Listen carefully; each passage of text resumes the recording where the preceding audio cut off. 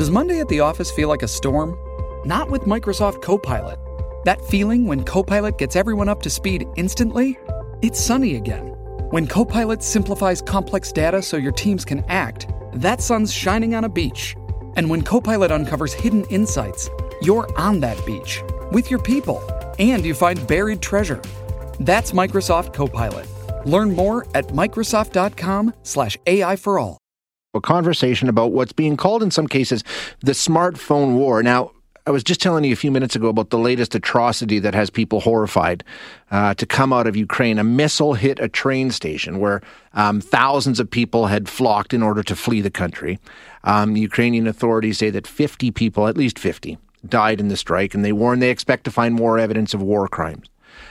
Now, there's photos, there's video from the scene showing bodies covered in tarps on the ground, and this is the most chilling part, the remnants of a rocket with the words, "For the children," painted on it in Russian. Now, all kinds of questions about why that would be painted, who painted it. I mean, this is the situation that we're in because we've got almost instant access through our smartphones. Everybody's got a camera, and this information, if you want to see this, it's very easy. Go on Twitter, go on, I'm sure, TikTok, Instagram, Facebook. You will see it. It's there. It's instantaneous, and it's being spread around the world. And it's really changing the way that we're experiencing what's happening. And that's what we're going to talk about now with Mark Cancian, if I'm saying that correctly, a retired colonel with the U.S. Marine Corps, a senior advisor with the Center for Strategic and International Studies in Washington, D.C. Colonel. Colonel, thank you for me your on time. the show. Yeah, Cancian, did I say that correctly? You did. Thank you. Awesome. Excellent. Okay, glad to hear it. Okay, let's take a look at this. This kind of access to information, right? I mean, basically that's what it is. It's instantaneous. It's constant. It's really unprecedented, isn't it? Well, it is. I think we also ought to keep in mind that this is part of a long-term trend. That is the increasing amount of information about conflict that's available to publics, beginning back, in the 19th century when the first photographs came out, and then, you have moving photos, and then in Vietnam you have TV. Yep. Arguably, it's accelerated now because you have so many people out there, as you said, with smartphones who are able to post information. We also have to remember that you can distribute the information much more rapidly. Not only are there pictures, but they go around the world instantaneously. So you can have groups of people analyzing what's happening as it happens. I received a number of photographs and was asked, is this from a rocket? Is this from an artillery shell? Is this from a aircraft bomb? And we could do that within an hour or two, something that in the past would take days or weeks to do. We're seeing some of the footage actually being distributed by soldiers, which I find absolutely mind-boggling. I mean, people who are actually involved in whatever the operation is, or, they're either commenting throughout the video or they're filming it themselves. I mean, have we ever seen anything like that before? And what does that tell you?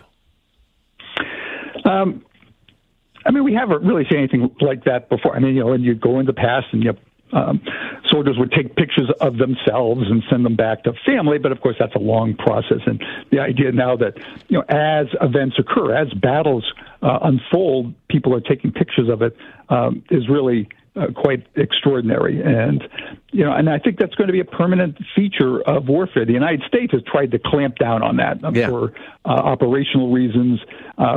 Not clear they're going to have a whole lot of success with everybody having those tools available to them.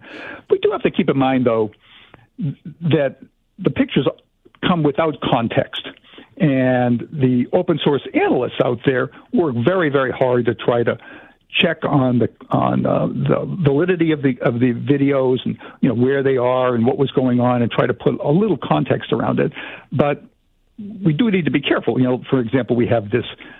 We frequently have Russian fire into cities, and civilians are getting hurt. It's deplorable.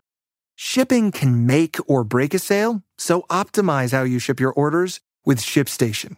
They make it easy to automate and manage orders no matter how big your business grows, and they might even be able to help reduce shipping and warehouse costs. So optimize and keep up your momentum for growth with ShipStation. Sign up for your free 60-day trial now at ShipStation.com and use the code POD. That's ShipStation.com with the code POD. But what we don't know is, whether there was a military target nearby that the Russians were aiming at, and the civilians, were collateral damage, which doesn't excuse it, but it does put it in a little different context. If, for example, across the street was an artillery park or something like that, and that's the part that doesn't come out. We have to be a little careful, recognizing that we only have a part of the story. That's what I wanted to ask you. I'm sure you've seen it. The photos that are coming out from the Ukrainian train station this morning. Yep. And apparently, and I saw it tweeted out by some Ukrainian MPs that I follow on Twitter. Look at this missile. The remnants of this missile has "For the Children" painted on it in Russian. We don't know who painted that. I mean, when you see something like that, what goes through your mind to try and analyze the picture, the video, whatever it is, and sort of get an understanding of what it's telling us and what it might be telling us because somebody wants us to believe something? Well, there was open source analysts out there who were really pretty good at trying to track things down. And of course, if we had the people on the ground, they could look at the paint and see whether it was fresh and where whether were these Russians who painted it, or was it someone who ran up afterwards and painted it on there?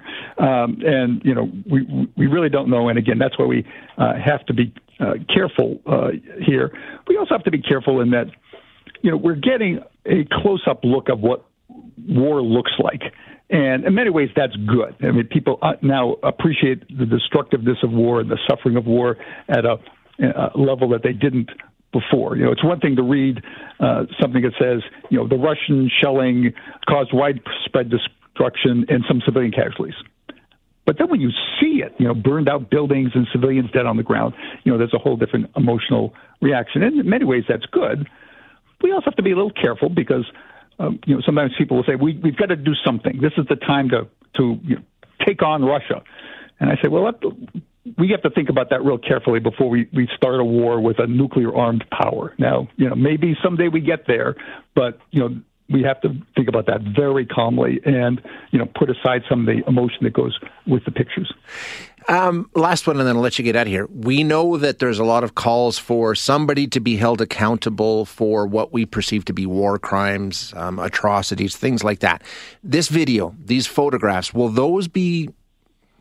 they form evidence ultimately? I mean, is this going to help in terms of making sure that people are held accountable if indeed war crimes have been committed? I mean, are we just gathering more and more evidence than we ever have before too?